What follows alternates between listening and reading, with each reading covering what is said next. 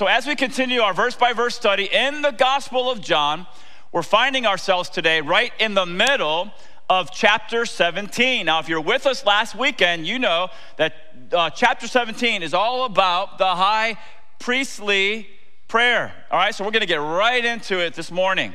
What exactly is the high priestly prayer? If you're taking notes, it's an intimate intercession from the Son to the Father for his disciples. It's a intimate, a loving intercession, a loving prayer from the Son of God to his Father for his disciples. Now, it's very interesting to me that when you look at what Jesus prayed to his Father later on in this prayer, specifically in verse 20, you find out that he wasn't just praying for 11 guys in an upper room 2,000 years ago, but that he was actually praying for everyone who would ever put their trust in him in every generation. Check it out either in your Bibles or on the screen. Jesus says in verse 20 to the Father, I do not ask for these only, these 11 guys in the room, but also for those who will believe, who will trust in me through their word. And it all started on the day of Pentecost. All right, so 50 days after the resurrection of Jesus Christ, 10 days after the ascension of Jesus Christ back into heaven, after the sun went up, you tell me who came down.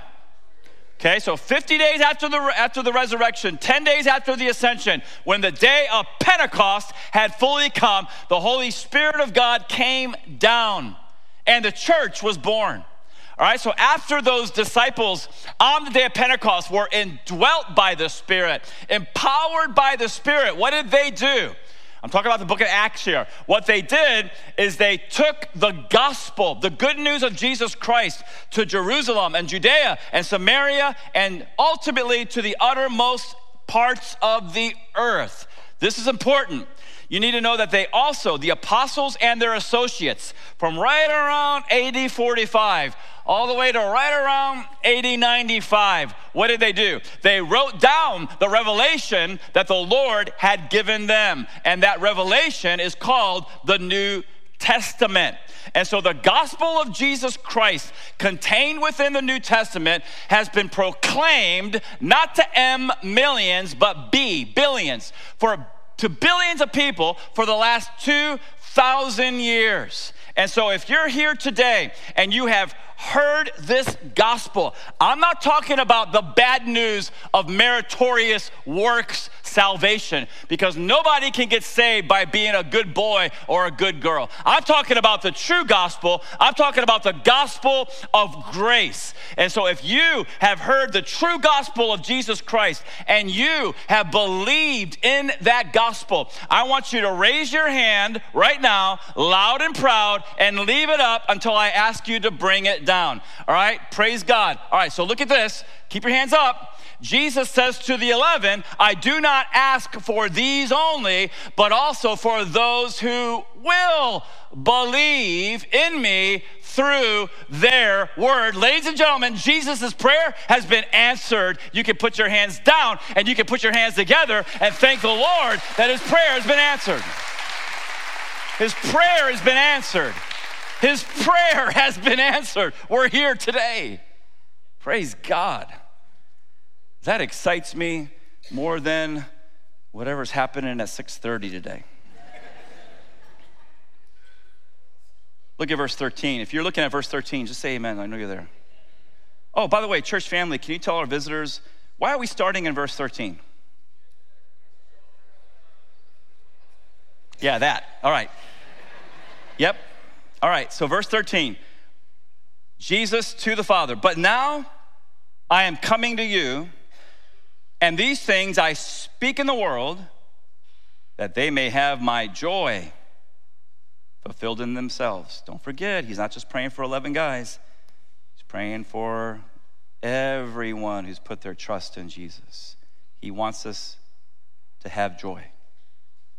And that's important. Why? Verse 14, I have given them your word, and the world has hated them because they're not of the world, just as I am not of the world.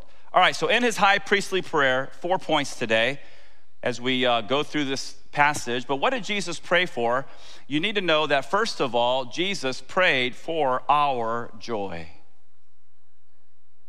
Now, if you were here last week, you know that Jesus is our high priest right now under the new covenant. He's at the right hand of the Father, and he's praying for you and I right now. And so what's one of the things that he prays for when he thinks about you? He's praying for your joy. And here's why he's praying for your joy, because he knows it's hard to live in a fallen world. How many of you guys know that Jesus was not just fully God, he was fully man? He knows what it's like to go through this world. He knows the heartache. He knows the troubles. He knows the difficulties. Okay, so Jesus knows what you're going through. And what is he doing? He's praying to his Father that you would be joyful people. Did you know the Lord wants you to be joyful people? Thank you, 3 people. Everybody just smile for a minute and be joyful, right? Let the Lord's prayer be answered, right? No, in all seriousness, the Lord wants you to be joyful people no matter what you're going through. And that's what he's praying about for you at the right hand of the Father. Now, where does joy come from?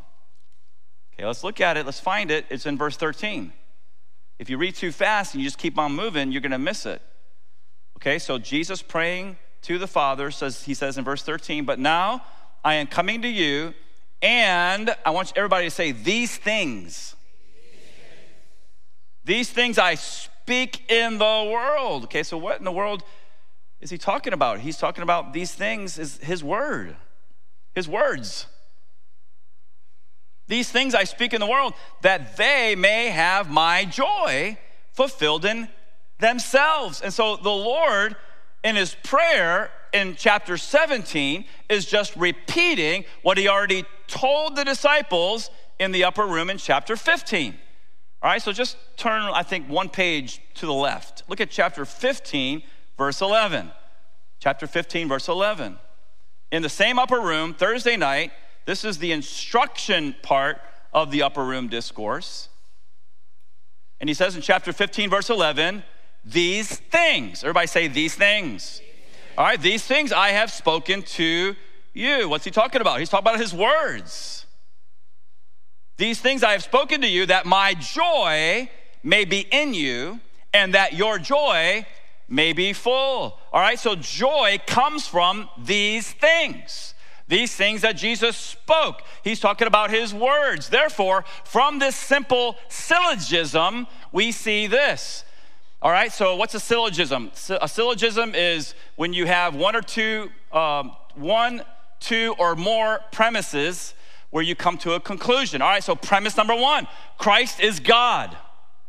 If you guys have not received that yet, from way back when we started the book of John, I think like 5 years ago, right? But whenever we started the book of John, right, what's the main theme of the Gospel of John? The main theme of the Gospel of John is the words and works of the great I am. Who's the great I am? Jesus Christ. Man, that's the theme, the deity of Jesus Christ. It's in all the Gospels, but especially in the Gospel of John. God in the flesh, all right? So premise number 1, Christ is God. Premise number 2, these things, the words of Christ, bring joy. So what conclusion can we draw from these 2 premises? Number 3, conclusion, the words of God bring joy. All right, so where can we find the words of God? Are the words of God only in the red letters in the New Testament? Yes or no? You tell me. No, ladies and gentlemen, 2 Timothy 3:16. All scripture is given by inspiration of God. Literally in the Greek, all scripture has been breathed out by God. Genesis all the way through Revelation. We can make a strong case for the inspiration of the scriptures in Old Testament, and we can make a strong case for the inspiration of the scriptures in the New Testament. We're talking about Genesis through Revelation in the original manuscript. This is breathed out by God. It is inerrant, it is infallible, and it is inspired by God. If you come to Calvary, that's what you need to know. It's one of our bedrock beliefs here in this church, that the Bible doesn't just contain the Word of God. Ladies and gentlemen, the Bible is the Word of God. It's the Word of God. And how many of you guys believe God is perfect? All right, so if God's perfect, doesn't it follow that his word is perfect? Right? But what drives me crazy is that when imperfect, arrogant people say, no, it's not the word of God, there's errors in it. Ladies and gentlemen, there's not one error in this book. Not one. The problem is not with a perfect God. The problem is not with the perfect Bible. The problem is with the imperfect you. So just keep looking and keep praying and put the defensive walls down and ask the Lord to show you, and eventually you'll see that this is God's word. Okay? And so all scripture brings joy. I love what Warren Wiersbe said. He said, the believer does not find his joy in the world, but in the word. All right, so what is the world? I already defined this 1 or 2 weeks ago, but I know we have visitors. Okay, so what is the world? He's not talking about the beautiful planet Earth with trees and rivers and oceans and mountains, right? We all love our world. God created the world. He's not talking about that. When he's talking about the world, he's talking about the fallen world system and the way they, unregenerate, Christ-rejecting people, think and behave. Is everybody clear with me this morning? And by the way, when I say that, here's the posture. Here's the attitude. I'm not doing this because I used to be part of the world. I'm just one sinner sharing with another sinner how to find bread. Okay, so none of us are doing this. None of us are being arrogant here. We praise God that the Lord delivered us from the world. Okay? But we have to define it. So what is the world? The world is the fallen system and the way they believe and think and behave. And you know what it's all about in the world? You guys know what it's all about. 3 things: pride, pleasure, and prosperity. That's it. Another way to say it: status, sensuality, and stuff. Right? Status, egotistical pride, sensuality, by the way, outside of marriage.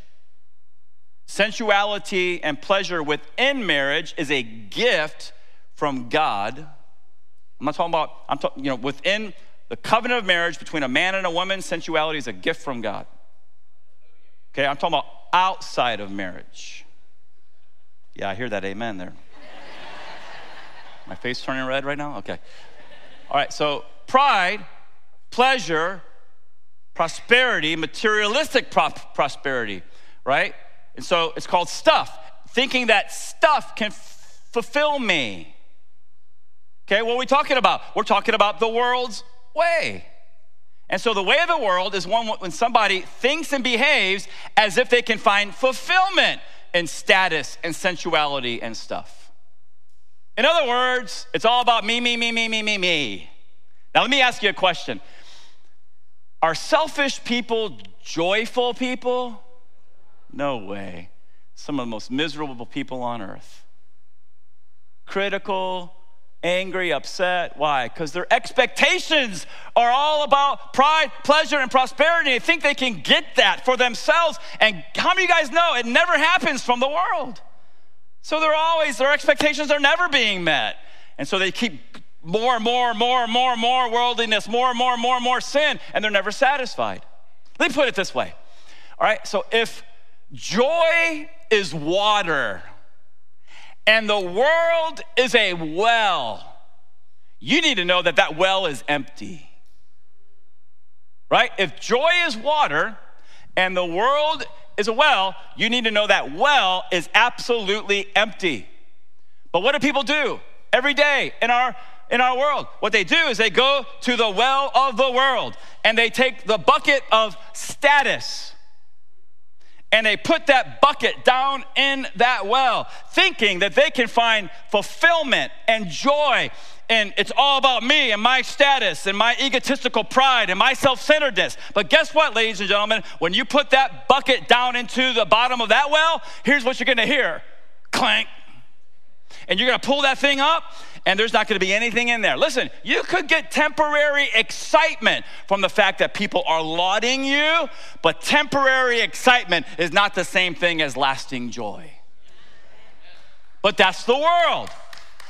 That's what you see on TV, that's what you see in movies, that's what you see on billboards, that's what you see in technology, that's what you see on social media, that's what you see in the press, that's what you see at work, that's what you see, sadly, in some people's homes. It's all about that. What else? People go to the world, right? They take the bucket of sensuality outside of marriage. I'm talking about pornography. I'm talking about risque movies and videos. I'm talking about affairs on your wife or your husband, or sex outside of the covenant of marriage. And you put that thing down in that well of the world. And guess what? It hits the bottom and it's clank. And you pull that thing up, and listen, you can get excitement for a little while, but how many of you guys know excitement? Temporary excitement is not the same thing as lasting joy. You are not going to find lasting joy in sensuality outside of marriage. You're not gonna do it. It's not there. And other people go to the well of the world and they put down the bucket of stuff thinking that they can be filled with more riches or more possessions or whatever it is. And there's nothing wrong with being rich. Abraham was rich.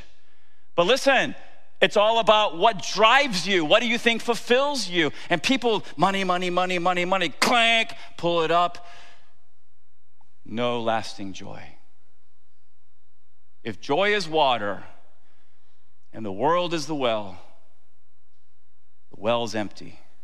But if joy is water and the word is the well, you don't even need a bucket because that well is overflowing. Overflowing, Christian. Overflowing. All you got to do is stand up next to it and you can drink, drink, drink until your heart is content. Matthew, Mark, Luke, and John, Acts, Romans, 1st, 2nd Corinthians, Galatians, Ephesians, Philippians, Colossians, and I forgot the rest, okay? But it's all there and you can just take it in. Now, you guys know, I'm not just talking about reading the word. No. I'm not talking about just reading the word. I'm talking about reading it. I'm talking about taking time and meditating on it. I'm talking about studying it. And more important than anything else, I'm talking about living it out.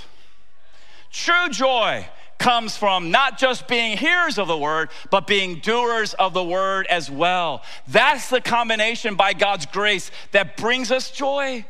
Man, you know, sometimes I just want to jump up and down and flip, but I'm trying to help you. Church family, I'm trying to help you. That is the recipe. That's the combination that'll really bring you lasting joy in your heart.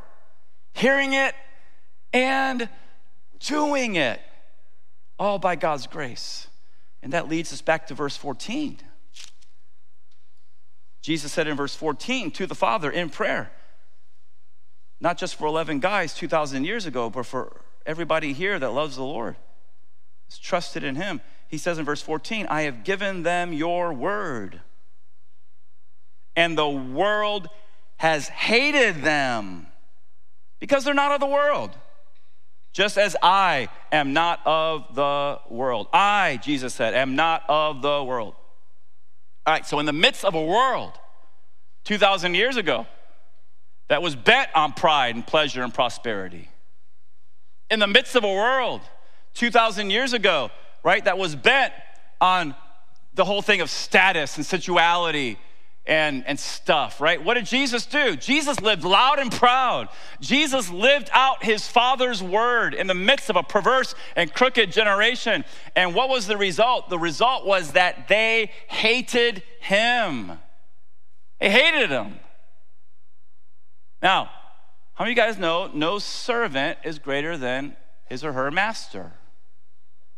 So if they hated him, guess what? You live loud and proud, they're going to hate you too. I don't want you to turn there. I'm just going to read it to you because we already covered it. But in John chapter 3, Jesus said this. He said, this is the judgment. the light has come into the world, and people love the darkness rather than the light. Why? Because their works were evil. For everyone who does wicked things hates the light and does not come to the light, lest his works should be exposed. What does that mean? That means that Jesus Christ is the light of the world, and thank God he came into this sin-dark world, and he's shown his light loud and proud. He's the light of the world, but guess what? He also said, you are the light of the world. And so when you and I rub shoulders, right, with people who are in the world, here's what often happens. The light of Christ in us shines on their life, and they may not say it, but a lot of times their attitude is this: your light is making me uncomfortable. I don't like the fact that you're shining your light on me. Stop shining on me. It's kind of like when I first started preaching when they installed these big lights, and it's like, this is uncomfortable, right? I don't really like it. Now I'm getting used to it. But here's what I want you to know, that's gonna happen. And so when you're doing that, when you're living out loud, living loud and proud, shining the light of Jesus on other people through your lips and through your life, what's gonna happen is a lot of people are gonna be uncomfortable, and they're gonna start avoiding you. Some of you are thinking right now, that's why that person hasn't called me back. Well, yeah, you're too bright, sister. You're too bright, brother. And of course, I'm joking. We can never be too bright, right? But it's the light of Jesus Christ shining on them, and they don't like it. So they're going to avoid. Other people are going to actually hate you. It's like, man, praise the Lord. Pastor, thanks so much for encouraging me today. But it's true. I'm just going verse by verse. Some people are going to hate you. They're going to hate you in the classroom, in your school. They're going to hate you in your workplace. They're going to hate you in your neighborhood. Why? Because you're living out loud. And the light of Jesus is coming out of your lips and coming out of your life, right? So that's the bad news. But how many of you guys are glad that verse 14 follows verse 13? You see the flow here? Do you see the logic here? Verse 14 follows verse 13. What does that mean?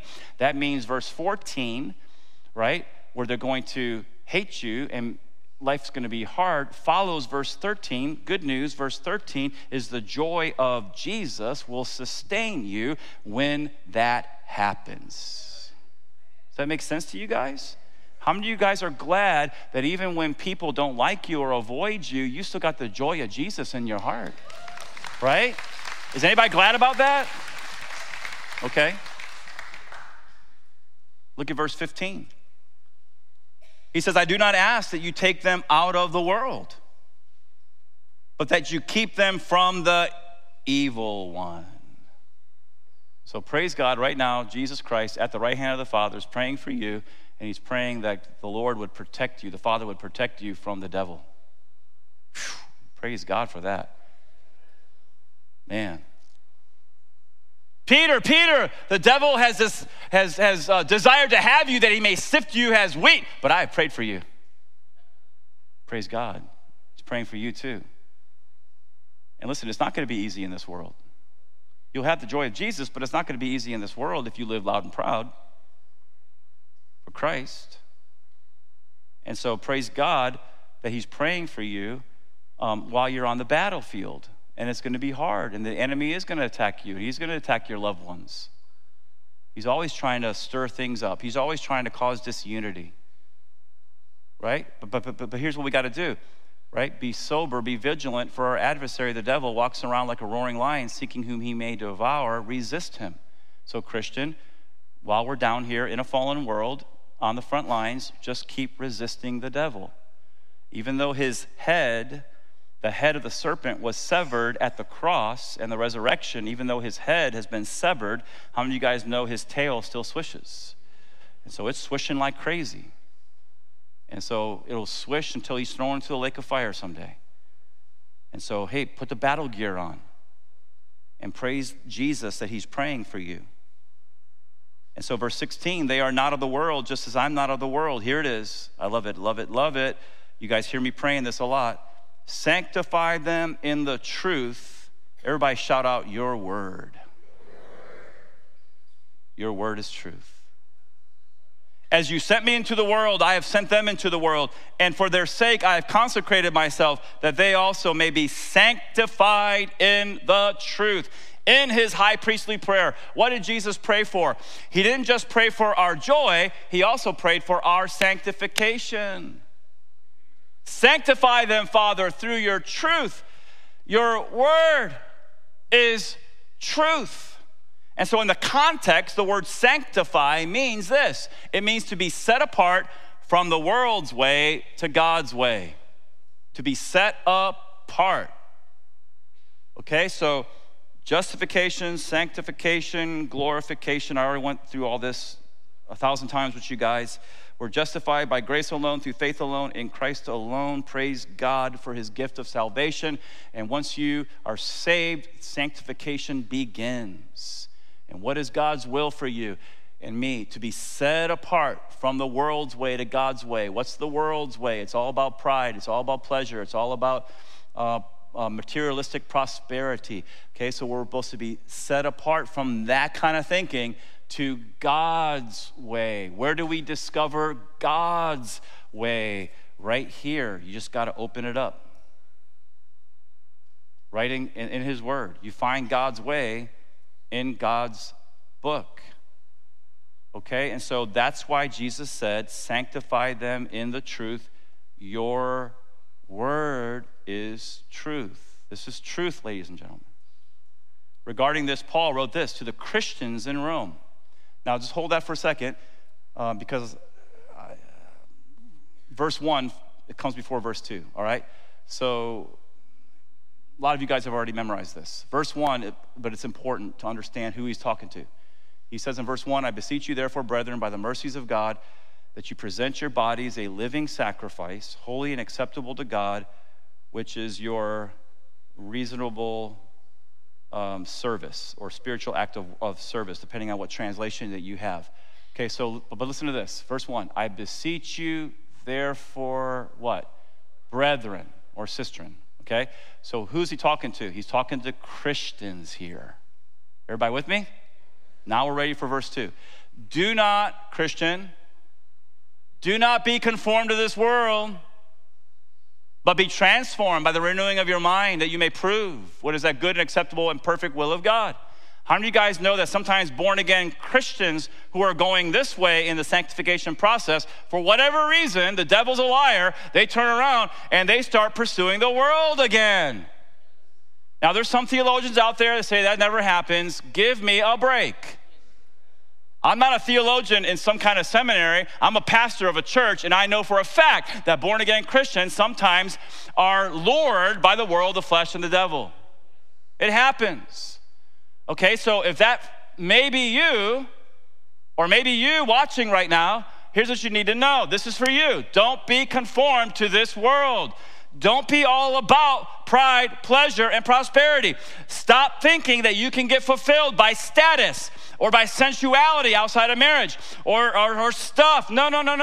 Don't be conformed to this world. What do you got to do? You got to turn away from that. You got to be set apart from that and open the book and now be transformed by the renewing of your mind. Not just reading it, but also meditating on it and studying it. And most important of all, living it out. And that's the only way you and I as Christians are going to, last two lines, prove what is that good and acceptable and perfect will of God. That's sanctification, ladies and gentlemen. We're justified by grace alone, through faith alone, in Christ alone. But listen, Christian, listen. God wants you to be sanctified. He wants me to be sanctified. And so we got to stop going in the world's way, and we got to be set apart and start going in God's way. So the question is, how often are you in the Word of God? Right? Time for application. How often are you in the Word of God? Are you in it daily? I love the fact that D.L. Moody wrote this in the front of his Bible. He wrote it down. This book will keep you from sin or sin will keep you from this book. This book will keep you, not your from, but this book will keep you from sin. Sorry, my bad. Or sin will keep you from this book. Okay? So yeah, that's absolutely true. So here's what I want to plead with you. I have no problem pleading with people. I want to plead with you, stop letting sin keep you from this book. Turn from your sin. Turn from the world. And make a commitment to get into God's word every single day. I try to put this up on the screen at least once a year, but maybe your commitment should look like this. Can we see the next screen, please?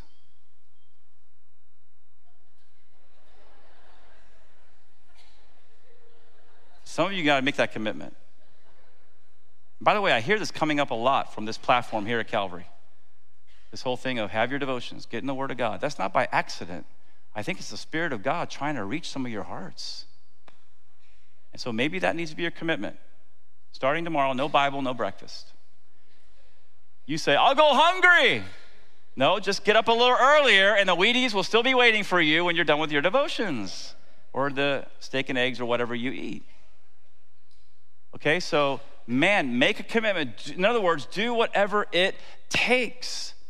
Because here's the bottom line. You can answer this out loud. What's more important, physical food or spiritual food?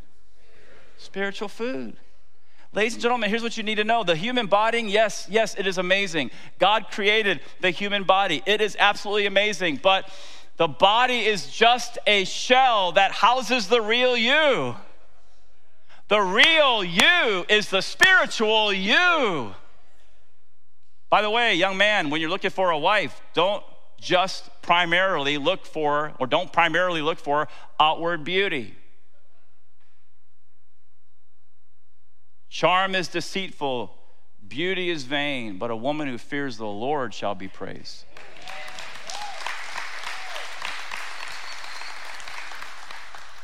And it's better to be with the right one for a little time than the wrong one for a long time. None of this is in the notes. I don't know where this is coming from right now. Where are we at? My goodness, no Bible, no breakfast, right? Okay, so your body is just the house, the shell of the real you. The real you is the spiritual you. Okay, and so here's what I want to encourage you to do. Make sure you're giving nourishment to the real you. Right? This is your spiritual breakfast. This is your spiritual lunch, your spiritual dinner. Paul said, put it this way. He said, though our outer self is wasting away. Can I get a witness on that? Man, the older we get, what is going on with these aches and pains? Man, I got one right now. I just stop it. Right? So though our outer self is wasting away, our inner self, the true you, the true me, is being renewed day by day. All right, so where does that renewal come from? Jesus told us right here, man shall not live by bread alone, but by every word that proceeds from the mouth of God. So don't let sin keep you from this book. Let this book keep you from sin. Make a commitment today. Have a time, have a place, have a plan. I left my phone in the office, but I was going to show you, like I showed the other two gatherings, that on my phone, I have the app. I have the Blue Letter Bible app. Calvary Chapels, we love Blue Letter Bible, okay? And so that's a helpful resource as you're going through the Word of God, to go to Blue Letter Bible and understand what you're reading. There's great men and women there who rightly handle the Word of truth. Blue Letter Bible. I also have the Enduring Word app. How many of you guys ever heard of Pastor David Guzik? Man, only 20 of you. Okay. I should have put this on the screen. And everybody say Enduring Word. Please say David Guzik. Okay, so this is a Calvary Chapel pastor. He's got the whole Bible from Genesis through Revelation on his app.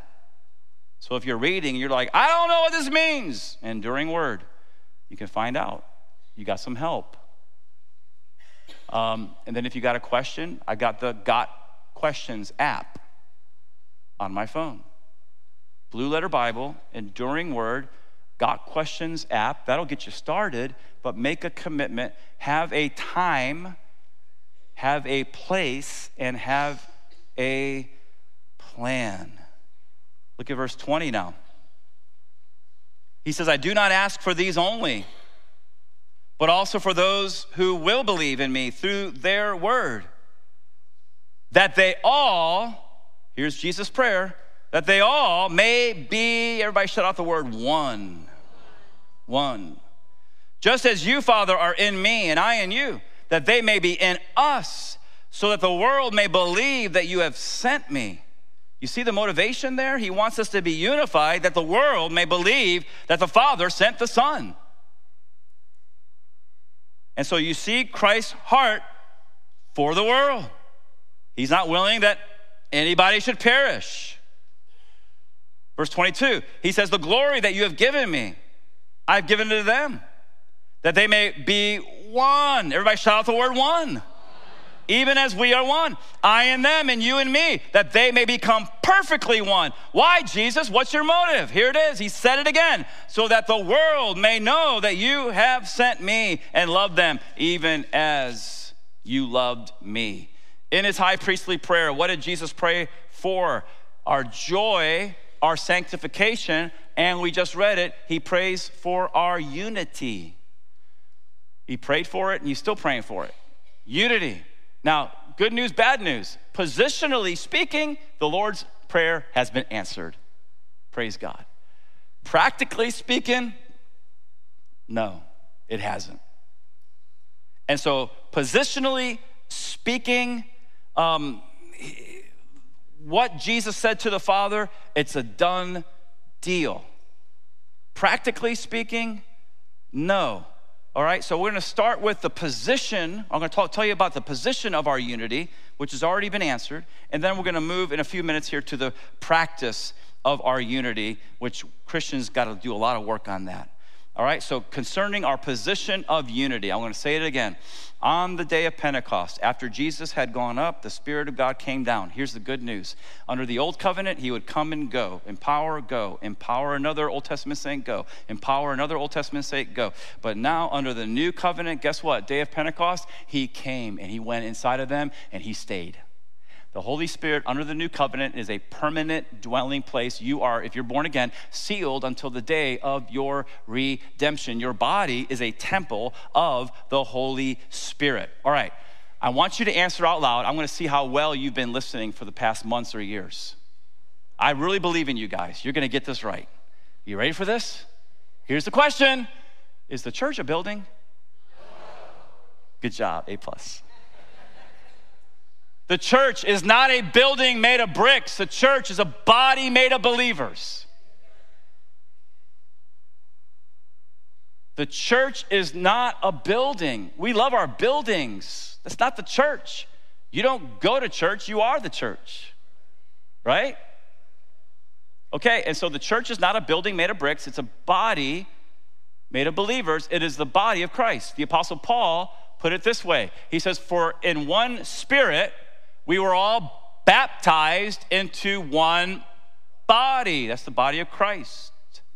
Jews and Greeks, slaves or free, and all were made to drink of one Spirit. Now you need to understand that word baptized there, baptizo in the Greek, he's not talking about, by the way, the word baptizo means immersion. But he's not talking about water immersion there.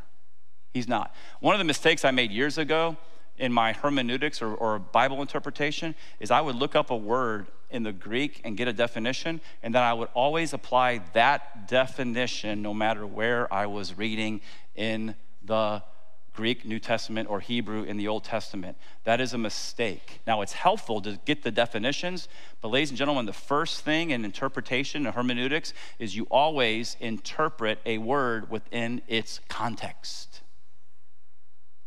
He's not talking about water baptism there.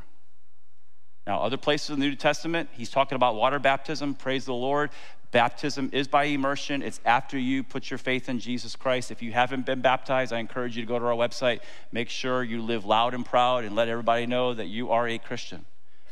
Baptism always follows belief. It never comes before belief. Infant baptism is not in the Bible. He's not talking about water baptism here, though. What is he talking about?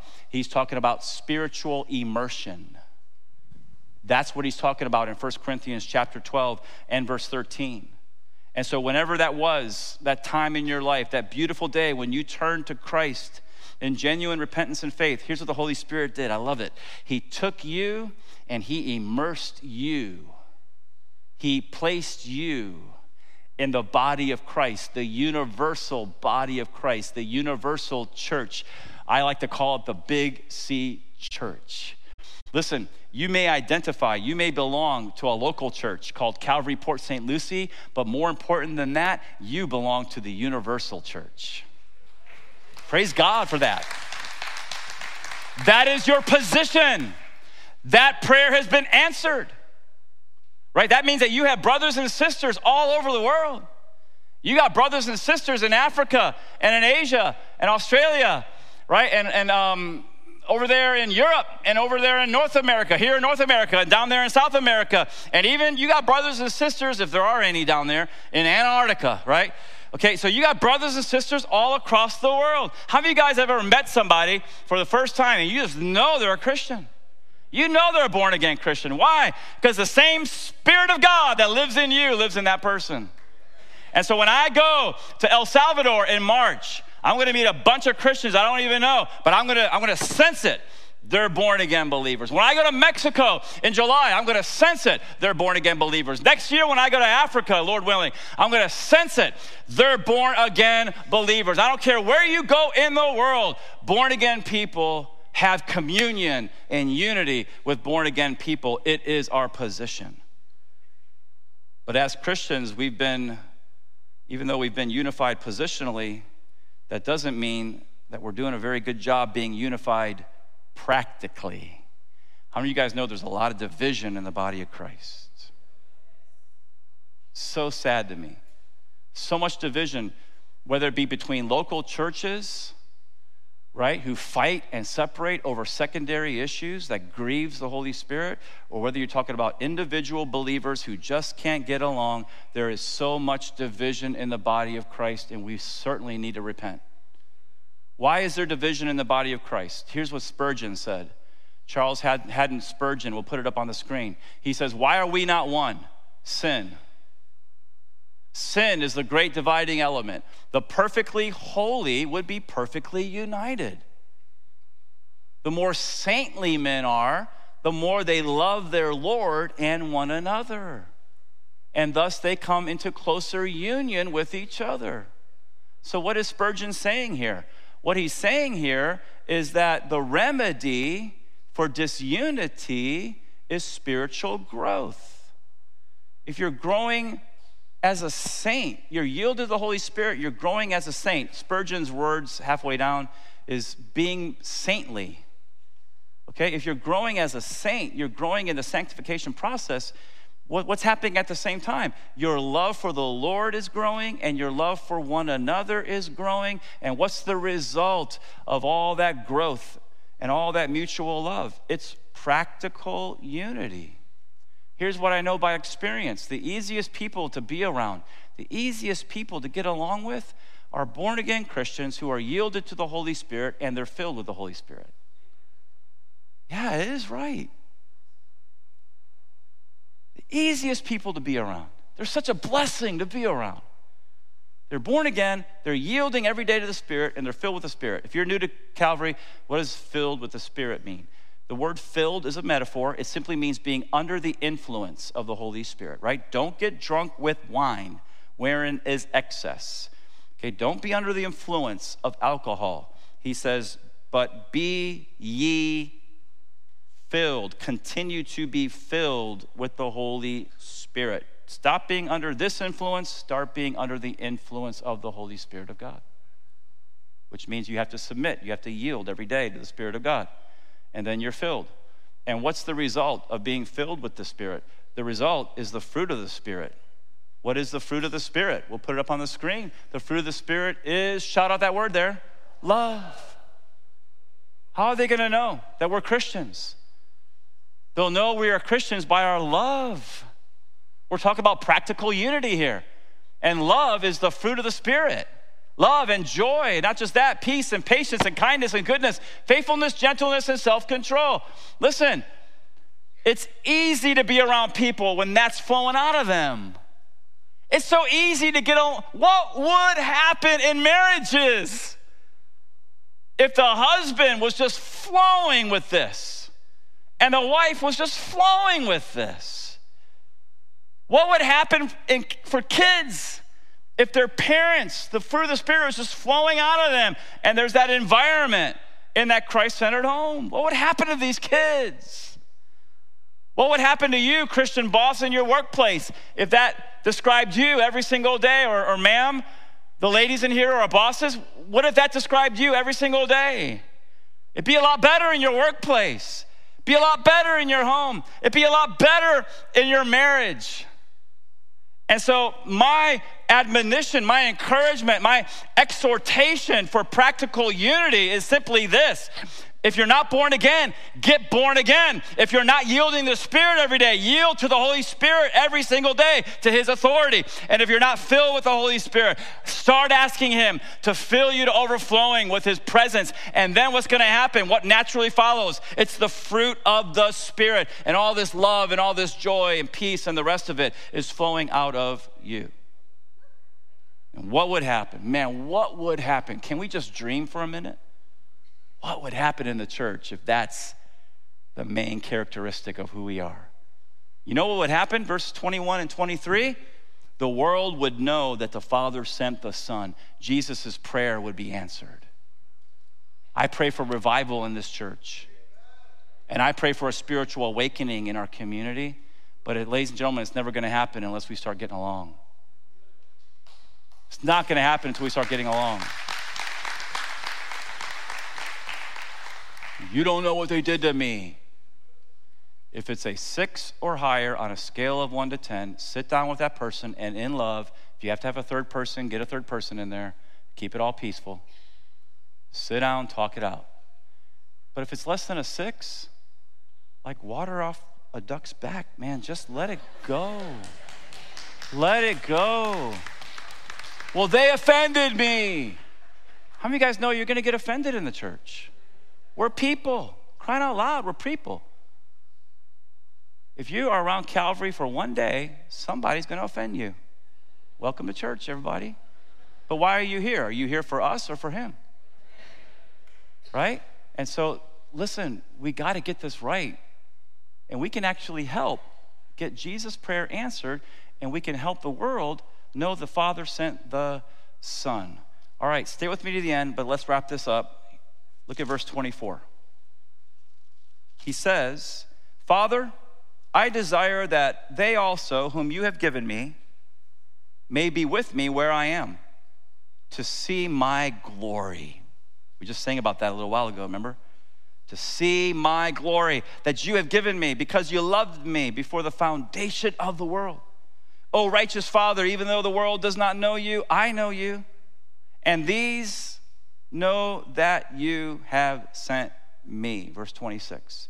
I made known to them your name, and I will continue to make it known, that the love with which you have loved me may be in them, and I in them. In his high priestly prayer, what did Jesus pray for? Last point, he prayed for our beatific vision. Now, I'll explain that in just a moment, but this is exactly what Jesus prayed for. That's the main theme of verses 24 through 26. So what does this mean? All right, if you have turned to Christ in repentance and faith, one day you're going to have the beatific vision. The word beatific in Latin means blessed, happy, joyful. So if you know Christ, one day, guaranteed, you are going to have the beatific vision, the blessed vision. What does that mean? That means that you, if you're listening to me right now, say amen here. You are going to see the Son in all His glory, the same glory He shared with the Father from before the foundation of the world. You're going to see Him. In the book of Revelation, the Bible talks about the eternal state. And that's when God creates a new heavens and a new earth. How many of you guys know evil is not going to continue on indefinitely here? No way. No way. All right, so I'm what you call theologically a dispensationalist when it comes to eschatology. That means that when it comes to end time events, I believe that the next event on the calendar is the rapture of the church. That's followed by 7 years of all hell breaking loose on earth called the tribulation. And that is followed by the second coming of Jesus Christ to the earth. That is followed, I believe, personally, I'm not an amillennialist, I'm a premillennialist. That means I believe that there's 1,000 literal years of the reign of the Son of David in Israel over the whole world.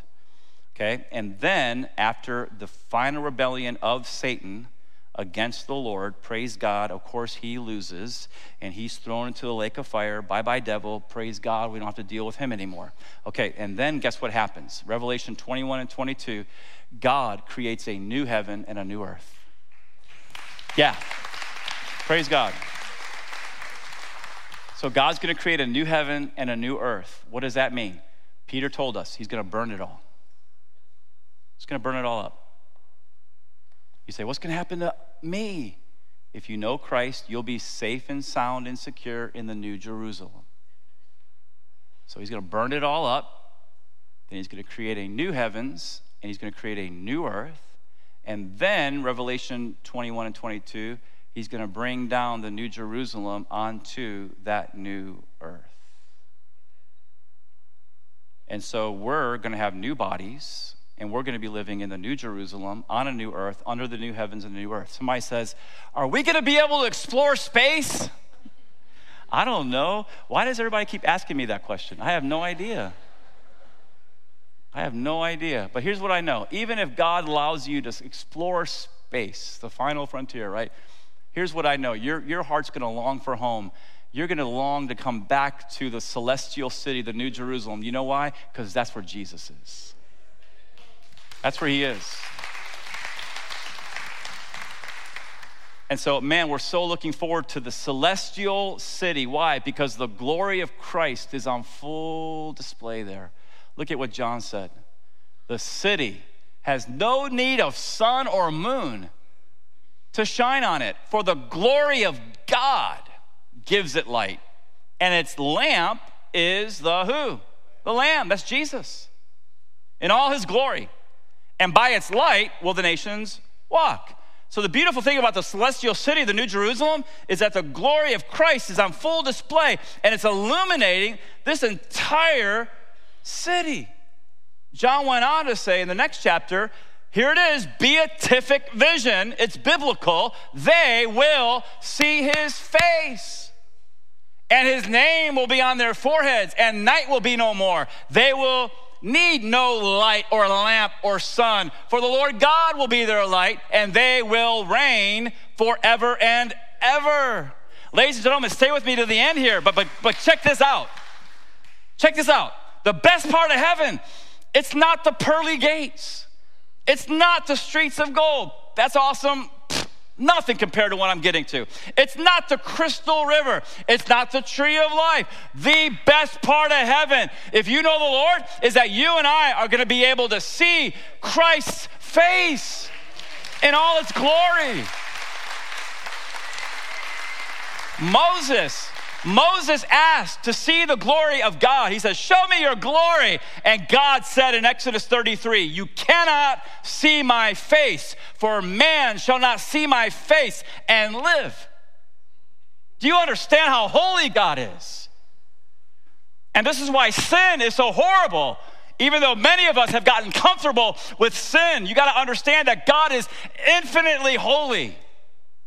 And so in our mortal bodies, if we were to see God's face, we would be consumed. But praise the Lord, God's got a resurrected body waiting for us. And when we are in our resurrected bodies, we're going to be able to see God's face in all its glory.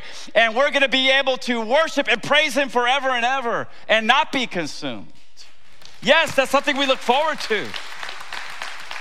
I can't remember if I said it in this service or the last two, but listen, many of you are looking forward to and planning for your vacation in the summer. And praise the Lord, we all need some time off. But have you even given it a minute of thought of where you're going to be forever and ever and ever? We got to get away from these motivational speeches about earth and our life on earth. And we got to get back to the Bible so that we can start dreaming and thinking about where we're going to be forever and ever and ever with the Lord who created us and who redeemed us and who wants us to be fulfilled in him.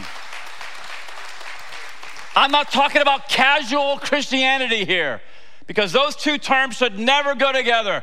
I'm talking about being dedicated, lifelong followers of Jesus Christ who are making other disciples and getting people not just excited about Christ, but getting people to love Christ and follow Christ. And so regarding this beatific vision, Dr. Norman Geisler, my favorite theologian, he said it will be the ultimate aesthetic experience.